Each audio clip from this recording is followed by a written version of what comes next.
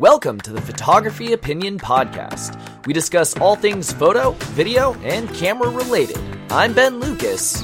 And I'm Stuart Marlantis. And this is Photo Op.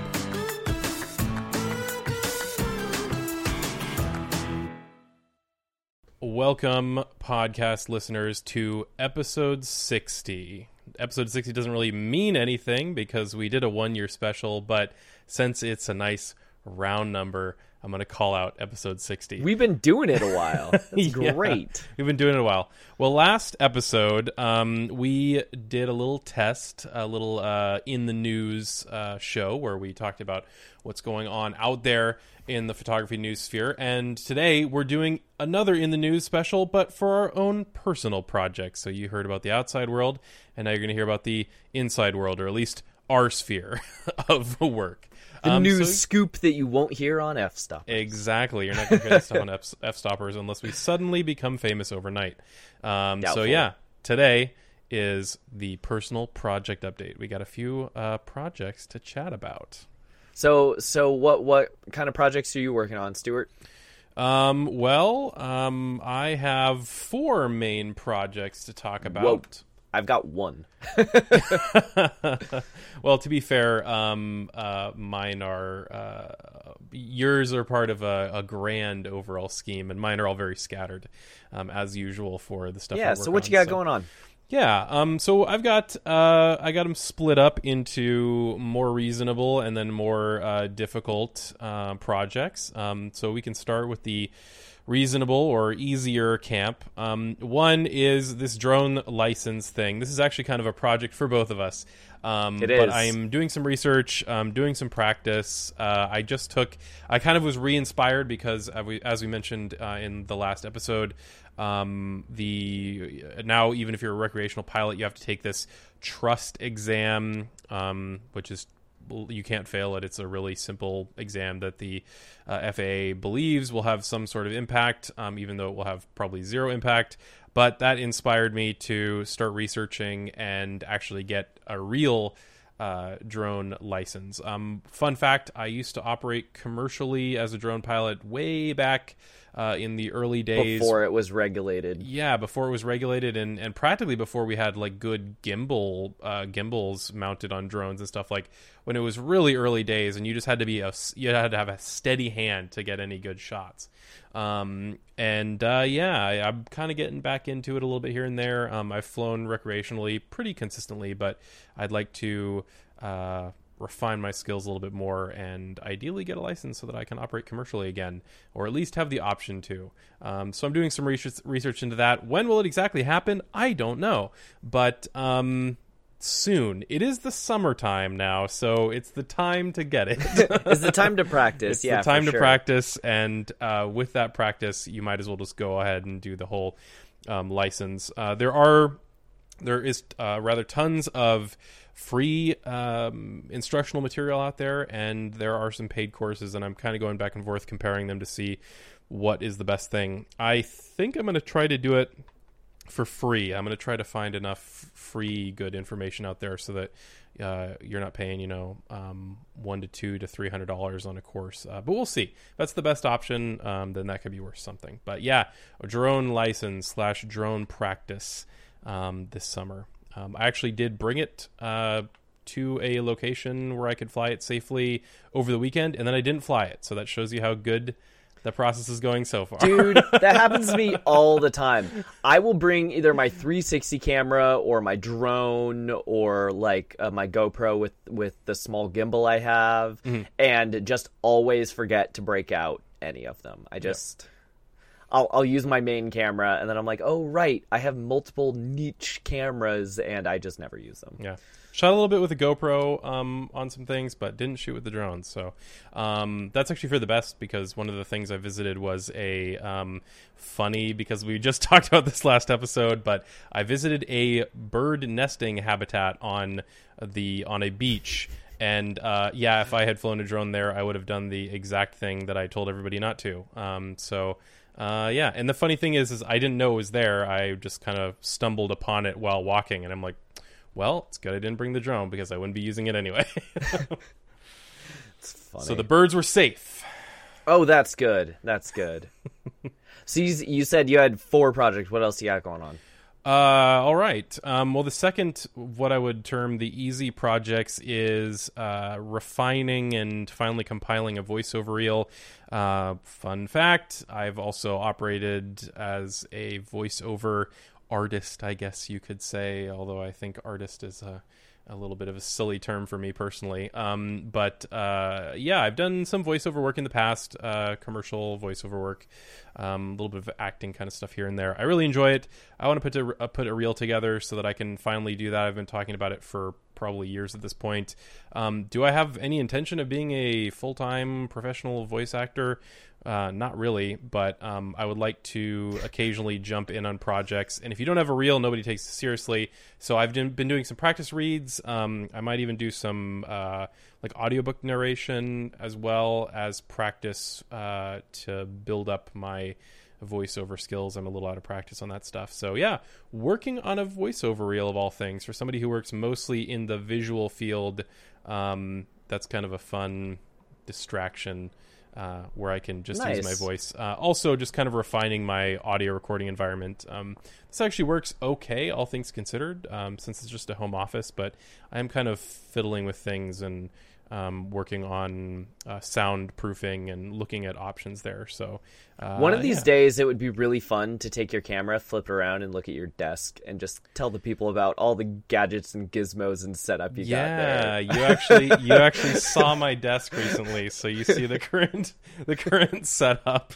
It's a little crazy. But as I work from home full time now, I have kind of a ridiculous desk setup. So works for me. It's overkill, I won't deny, but it also isn't the best sonic environment for recording. No, you've got a lot of computers and fans going on right next to you. It works okay. This mic does a pretty good job of getting rid of a lot of that stuff, but I would like to have more of a, if not a dedicated space, then a better environment for this stuff. And as I've talked about before, that kind of folds into more of a real home studio space for recording stuff. I've kind of worked on that on and off, but I always fill that space with stuff and other projects that I'm working on, and I never keep it clean for pure studio use.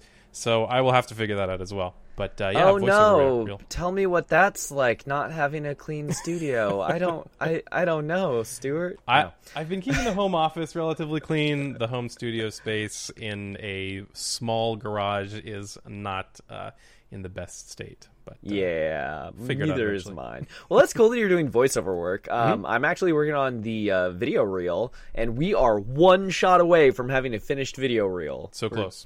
We're this close. It'll be coming out on the YouTube channel soon. So that's cool. Yeah.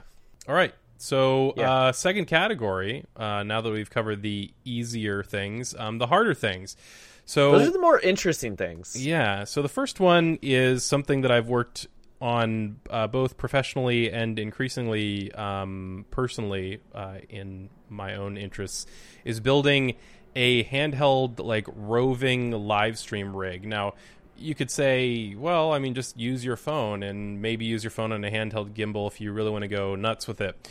Yeah, that is how I've been operating a lot of my roving live streaming tests and some of the work I've done in the professional sphere, which works pretty well, to be fair, as a easy to start up kind of setup. But I would like to explore taking it to the next level, and past this point are different audio options, putting shotgun mics, or putting, what I'd really like is some sort of binaural mic system. You can get mics that you can actually put in your ears and use your ears so that the viewer actually hears exactly what you're hearing in three-dimensional space. There's cameras, putting a small camera on some sort of handheld rig or gimbal that you can really get a very nice high quality stream out of. But of course, running that into a stream is difficult, right? You need something to process it. Stuart, you need to throw a Red Epic on a Switch pod. Yeah, Red Epic stream on a Switch pod. Exactly. So I'm looking at all those sorts of things. So that's very nebulous, and that's kind of why it's difficult. Is like, how far do you want to go, right? Do you go for a Red Epic on a Switch pod, or do you have slightly more reasonable expectations? And so, yeah, I've been doing some experimentation. Processing the video is the hardest thing. For the most part, cameras, audio, some of that stuff can be worked out pretty easily, but actually streaming that out is difficult. So, like, if you want to use your phone as a data connection, you need something to run your stream into that phone. And phones have various degrees of ability to intake footage, and there's stuff like the YOLO box that are like dedicated hardware. I don't really have a huge budget for this, so I'm just kind of seeing what I can throw together personally, and how much I can stretch an Android phone to take things in through its USB-C port. So yeah, it's been an interesting experiment so far. There's a lot of things I want to do for it, or do with such a rig, but it's something that increasingly is of interest to me. And doing some live streams and stuff, I've kind of done some experiments in the past, and I really like it. I like although you have increased pressure of performing live, you have decreased pressure in that, like, your live stream is done, and if you really want to edit it, fine, you can. But kind of the nature of it being a little bit raw, a little bit in the moment. Almost like this show. Yeah, almost like this show is really fun to me. So I've been playing around with that. And the last one is, unless you have any questions. I was just going to say, like, once, right now you said you're playing and experimenting. I would love to maybe do an episode on your finished setup one day down the road when you have that. Definitely, yeah. I would like to, and part of this is I want it all to be like in a little box, or really like all contained into one thing. So I would like this to be able to be replicated if somebody wants to do a good quality roving live stream, that it's all in a small package. So that's very important to me, and I don't really want to sacrifice that for other aspects. So it should be interesting. But yeah, we can touch base on that in the future. And the last one that I have is very, very complicated, and who knows if it'll actually happen, but I am in early discussions with another diver or two to do underwater dive tour videos. This is, granted, a fairly narrow market, but it's more for the fun of producing these than anything else. It's very technically complicated. It requires, insane lighting to punch through the murky water we have here in the Pacific Northwest. It really does, yeah. And the housings and, like, the risks you're putting your camera to, if you want to do something more substantial than a GoPro. And audio as well is extremely difficult, right? Do you shoot it with just throw away the audio, or do you try to do a live narrated audio solution? And that's what I'm trying to do, which is very complicated. It requires full face masks and wireless comms and all sorts of stuff that falls apart underwater, even if it's gear that's intended for that purpose. It's just very difficult. So yeah, I'm working on this underwater dive tours concept with a friend or two, and we'll see how that all works out. But that's the ultra complicated one. We're hoping to get that going this year, sometime this summer, but there's so many moving parts, and there's so much testing, and there's so many technical things that need to be solved, that is not anything I'm guaranteeing in the near future. There are so many pieces. Let's just shoot one little thing. There's so many pieces that have to go right. Well, you also just said that you have 4 different things that you're working on, so correct. One at a time. One at a time. They'll come out. But yeah, I'm insisting. So, well, I shouldn't say insisting. Maybe that's strong wording. But I am very, very excited about live narration. A host actually narrating while they're diving in that environment. I think that brings a much more personal touch than a disembodied voice that's narrating later, as much as I just talked about enjoying voiceovers. I think being there in the moment and narrating it and being there live is really cool. and I would really like to make that happen. Very, very few productions are able to pull that off, and pretty much you only see it in like Nat Geo and really high budget like Discovery style stuff. So I am trying to put together that kind of experience on a very low budget for somebody that doesn't work for those organizations. So we'll see how well I can do it. But I do have a lot of the equipment already. So it's possible. It's just complicated. It is possible, though. We'll see. I'll be like the only person in the world who does this as a non-Nat Geo or Discovery Channel person if I can pull it off. But we'll see. We'll see. And I'm not saying that I'm hosting it either, by the way. I might just do production stuff. We'll see. No guarantees it'll actually appear on camera.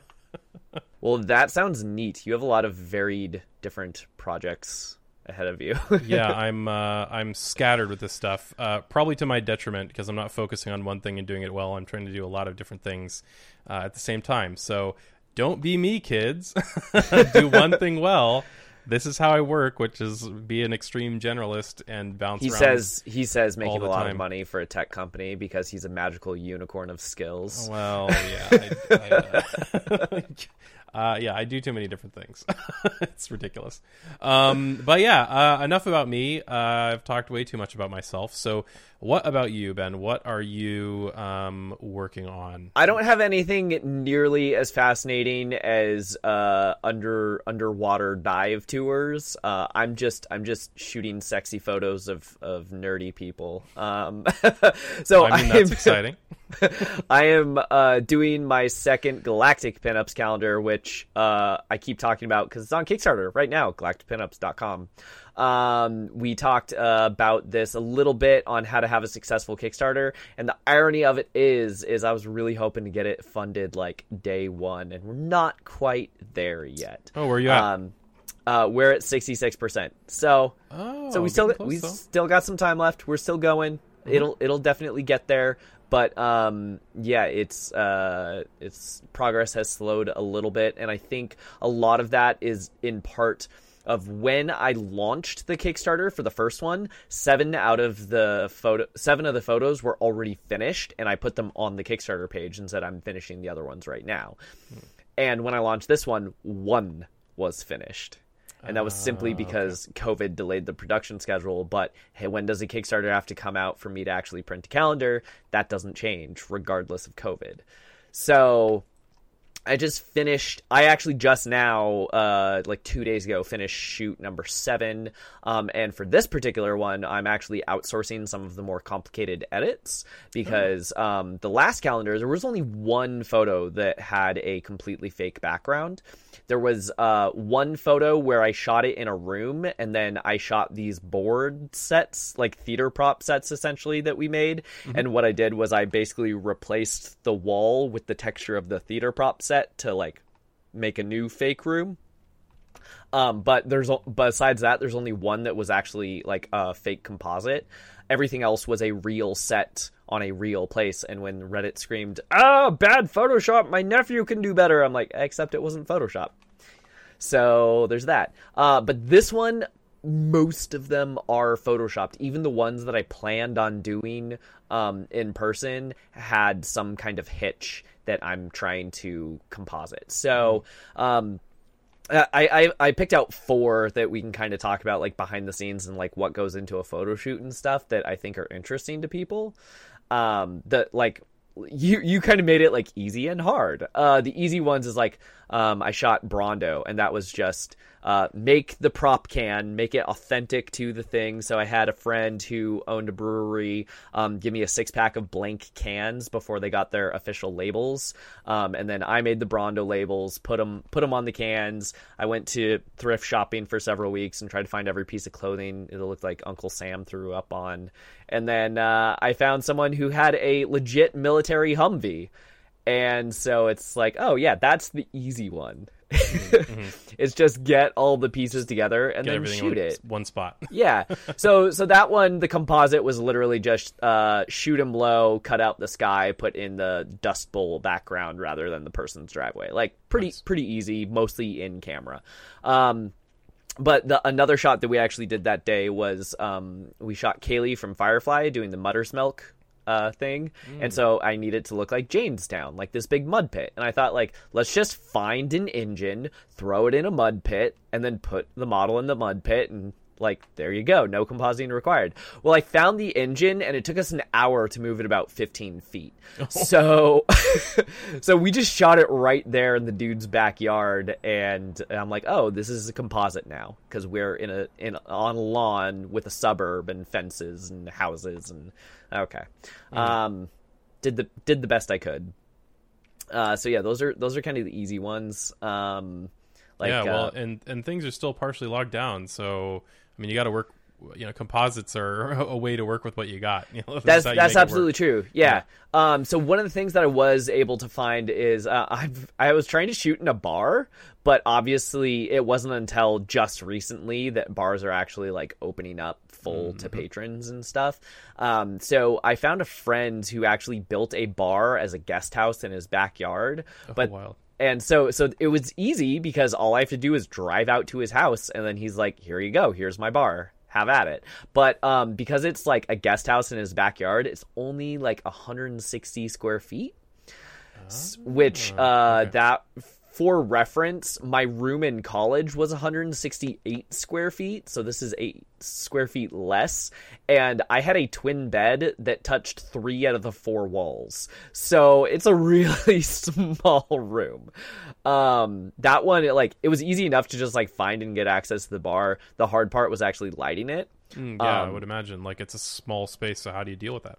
Yeah, so you can't really use light stands. I had, I think, 4 lights, but only one of them was on a stand. One of them, he had a hook where, like, he has a little, since it's a guest house, he has a loft, and the bed has a loft. Well, there's a ladder that hangs on a hook, and what I did was I took the ladder out, and I basically put a piece of grip gear, like, in the hook and hung an LED panel from that hook. Okay. And then I had another one. He had a cabinet where he has like a hook for a dartboard. So instead of hanging the dartboard, I hung another LED panel. And then there's and then what I did was he had a bunch of built-in lights that looked really good, like lighting the bar and everything. So rather than making it full flash, I basically used all of his ambient lighting. And instead of doing, full flash like I normally do, and overpowering the existing lighting, I had to like mix and meld with it and kind of blend. And then I think I put my Aperture MC just like on the bar just to uplight just a little bit of like the bottles and stuff behind. Those MCs, man, they're so handy. They really are. That was just a last minute addition that like you barely even noticed, but it just gave the little bit of pop that to kind of add a little separation for the model in the background. But and LED lights in general, like that's what's really cool I think about this story to me is that something like, a strobe in a softbox is like a no-go for this kind of space. And using constant LED lights that are so much smaller and thinner and you can just kind of cram everywhere are something that I think too many people ignore. They think, photo lighting is momentary lighting. And this is a great example of, whatever fits in the space is the lighting. It was interesting because I definitely had to have a mental shift to be able to pull that shot off. Part of the mental shift was making sure that I slow down and get everything sharp, because one of the hazards that you run into with constant lighting is you're opening up your shutter speed so much. It's either that or cranking your ISO, which I didn't want to do. You're opening up your shutter speed. If you're not locked down on a tripod, you're introducing the possibility for blur. And because I was shooting a pinup and I was, moving around and getting all these angles, I wasn't locked down. So that was definitely a challenge. I definitely lost some shots just because of focus. But I also noticed because it was constant light and I wasn't having to wait for the strobes to recycle, I took like 3 or 4 as many photos as I normally take. Because normally I take the photo, it flashes, and then I move, take the photo, it flashes. And instead what was happening is I was going pop, pop, pop, pop, pop, pop, pop, pop, pop. So I'm getting 3 or 4. Part of that was simply because I know some of these will be blurry. So I'm trying to make sure that like don't get a blink or something, or just blur, or accurate focus. The other thing too is when I do that, I rock just a little bit as I'm doing that pop pop pop pop pop pop pop, because maybe the front one's out of focus and the back one's out of focus, but one of the ones in the middle is going to be perfect. But you have to rock slow enough that you're not introducing that motion blur too. It's a thing anyway. Yeah. Difficult. So yeah, that was the easy one. That was the easy one. So those are the easy ones. All right. Well, then, if that's the easy, then what's difficult? Like, I mean, that's an incredibly challenging lighting environment. What do you? So there are 2 shoots that I did. They were here in the studio, so it was a lot easier for me to wrangle. But the amount of prep required and planning, and then the actual shoot day itself was tremendous. So one is we shot a gender bent Willy Wonka. Doing the fizzy lifting drink. And then so for that one, I basically wanted her to be a very bendy banana shape and just like floating in the air, like someone picked her up by her ankles. And so everyone was telling me like, oh, you have to get an aerialist, but I already had the model picked out. But the model did have a bunch of dance experience. So we basically got like a yoga hammock rig. And then I set up a variety of C-stands and apple boxes and even my ladder, just a normal ladder, just to have all these riggings of like, okay, put your hand on this, rest it on this. Okay, on 3, go ahead and kind of kick your feet up. I'm gonna grab your feet. I'm gonna rest them on this rung of the ladder. It was, and then for that one, it was like, okay, so this shape doesn't seem humanly possible, or at least like you're gonna hurt yourself, so we're going to try and do it in stages. Let's focus on getting your feet perfect in this shot, and then we'll kind of rest your feet in a position that's close but not as strenuous for you, and let's work on getting, you know, your face and your hands in this shot. And then of course, because she had the yoga hammock around her waist, well, now we need one where you're not using the yoga hammock, so there's a whole nother thing we had to do for that. So it was just kind of like all of the like rigging and prep to make all of that happen. And then of course she's topless, but she's wearing like a men's blazer type thing. So we fashion tapes down the blazer, but it's okay, how does physics interact when you're hanging someone upside down in a sports coat? Like tricky. Yeah. So yeah, there were some weird. So you're actually compositing like her legs and stuff in the shot, right? Or am I understanding that correctly? Yeah. All right. So everything's a composite, including the subject. Yeah. So this one's weird because I very much wanted it to be like a real shot. I don't want to just, grab Puppet Warp Tool and do everything and be like, it's fake Photoshop. So the thing is, I have photos where her legs are doing that weird bendy thing, but she's doing like a complete handstand. And then I have other photos where she's kind of lying horizontal in the hammock and then she's bending up a lot. But the thing is, like, I'm not having her bend her legs and her top torso at the same time because don't break your model, that kind of thing. So that one was interesting, but it wasn't nearly as hard to do as the Milk Splash shoot that I did for Princess Zelda. A Milk Splash shoot, okay. Yeah. So, Stuart, you're a backer of the Kickstarter. Have you seen that backer update? I am, yes. Yeah. So this one is because it is so risque. It is a backer only update. If you want to go see that photo, so galacticpinups.com, go back it. Anyway, we only need like to sell 40 more calendars to get fully funded. So we're almost there, people. Make it happen. Yeah, for this one, it was a 4-hour shoot. Hour number 1 was kind of fine-tuning the lighting and fine-tuning her pose. And once we had her like exact pose figured out, it's hold that exact pose for the next 3 hours. Ooh, brutal. And so we had one assistant. The assistant was her husband for her comfort. And so the model is nude because the shot is an implied nude. And then our assistant is splashing milk on her body. So shot number 1 is like he throws a bunch of milk onto her hip. And then shot number 2, he throws a bunch of milk onto like her chest. And then shot number 3, he throws a bunch of milk onto her arm. It's like, okay, now let's go to the other side. So I think the finished photo had somewhere I shot over 400 splashes in that 3 hours, and I think the finished photo used 170-ish of them. Wow, that's a ton. So yeah, it sounds crazy at first with like it taking 4 hours to do one shot, but if you're doing 170 photos that are composited just for the milk splash stuff, then it took 3 days of retouching.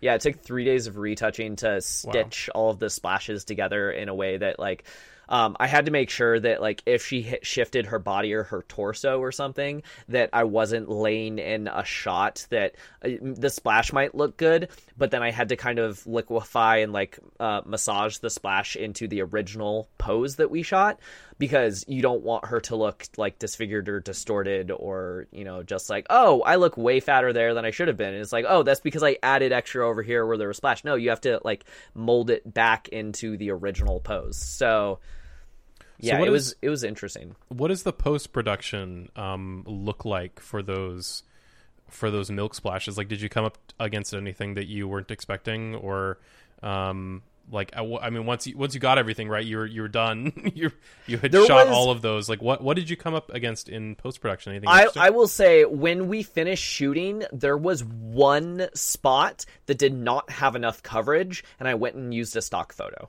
of a milk splash. But all the other ones are, and no, I won't tell you which spot. Yeah, see, that's the test. If you can't tell, then it doesn't matter, right? Yeah. So the thing was, we're not only are we going for just full coverage to make it look like a dress, but to amp up how difficult this is on myself, it needed to look specifically like Princess Zelda's dress from Ocarina of Time. With the shoulder pauldrons and everything. So yeah, it was a rough one.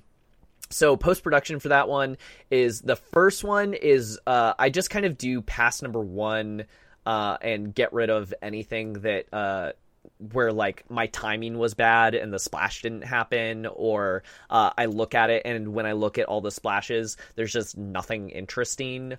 So I just kind of go through and I just immediately cull out all the garbage. And then shot number 2 was, we had a variety of different ones. So we had small splashes, big splashes, and pores, because all 3 of those interacted with how the milk kind of came off her skin differently. So the small splashes were really targeted and I got some really good shapes. The big splashes didn't give me shapes as much, but they got a lot more skin coverage. But then there were some spots where the splashes just were not working, and it was just leaving a bunch of kind of like water droplets and lumps. And I wanted the milk to be smoother, kind of like running down her like shoulders and chest. So that one is, we did pores. So I kind of put them into the 3 different stacks. I let my computer render overnight to build this insanely large file that would not save. It was 40 something gigabytes. Oh wow, for a single file. Yeah. So the thing is, like, it would save as a PSB technically, but it wasn't Photoshop that had the limitation. It said, "I'm sorry, you're out of RAM. You cannot save this file."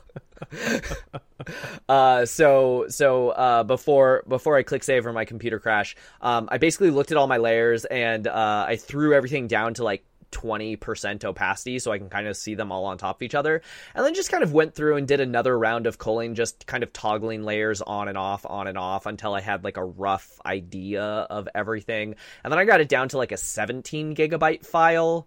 And then from there on, it's just like, okay, that took like a full day just to do that part. And now the actual Photoshop part begins, where you're actually like, it was all shot in studio, so there was no color adjustment or anything that needed to happen. But there were definitely some like opaqueness issues. We watered down the milk near the end of the shoot just a little bit too much because we were trying to warm it up so she was comfortable. But then it was like it looked more like clear liquid rather than milk liquid. So yeah, I was going to ask why you watered it down. So you were watering it down we were adding a little bit of hot water to just warm it up. Yeah. All right. Tricky stuff. Wow. Yeah. running out of RAM to save a single photo, I guess, is about as peak difficulty as you possibly can get. And yeah, so the thing is, like, I was also shooting this with my 5DS, so it was stacked 200. Huge. It was 250 megapixel files all into a single stack. Yeah, it was nuts. Crazy. In RAW, because that's how I roll, yo.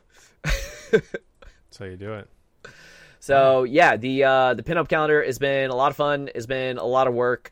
The next things that I need to find are a wooden tub, a taxi, and I believe a big cargo crate. All right. So those are teasers for the next couple of shoots I have coming. Yeah, and if you back the project, then you will see those teasers and the progress as it happens. And the finished photo of the milk splash. Exactly. Yeah, you'll see the milk splash photo. So definitely go back at what you said. You only had like 40 left. Yeah. So it's close. a lot of backers get multiple calendars. So I go by how many calendars, not how many backers. So we are 40 calendars away from hitting our goal. We're pretty close. It's going to be a print run of 500. So that tells you, like, we're almost there. Yeah, nice. We're getting there. Nice. Yeah. So everybody go back the project. GalacticPinups.com will redirect you directly to the Kickstarter. Yeah. And if you've already backed it, maybe get some more for friends and family. All right. So, that's been some personal projects of the easy and difficult varieties. Maybe and here we thought this was going to be a short episode. Yeah, maybe the insanely difficult variety. I haven't run out of RAM on anything recently, so I can't say that I'm doing anything that's that taxing. But, yeah, crazy stuff. Episode 60, another news episode, but for personal projects. Now you know what's going on in our life. You little stalkers, you. We do hope that you enjoyed this one. Be sure to go back the pinup calendar if that's the thing that interests you, or just make sure you subscribe to whatever podcast platform, share, tell your friends. Find us on YouTube. All of that helps promote the channel. For sure. And if you are so inclined, we also have a Patreon. It is patreon.com/nomcreative. There's a link to it everywhere. Thanks for listening. If you have questions or ideas for future episodes, you can email us at hello@photo-op.show. Watch us on Ben's YouTube channel at NomCreative. As in Om Nom Nom. Share this with a friend, and you can listen to Photo Op anywhere podcasts are sold. Or download it. 'Cause it's free.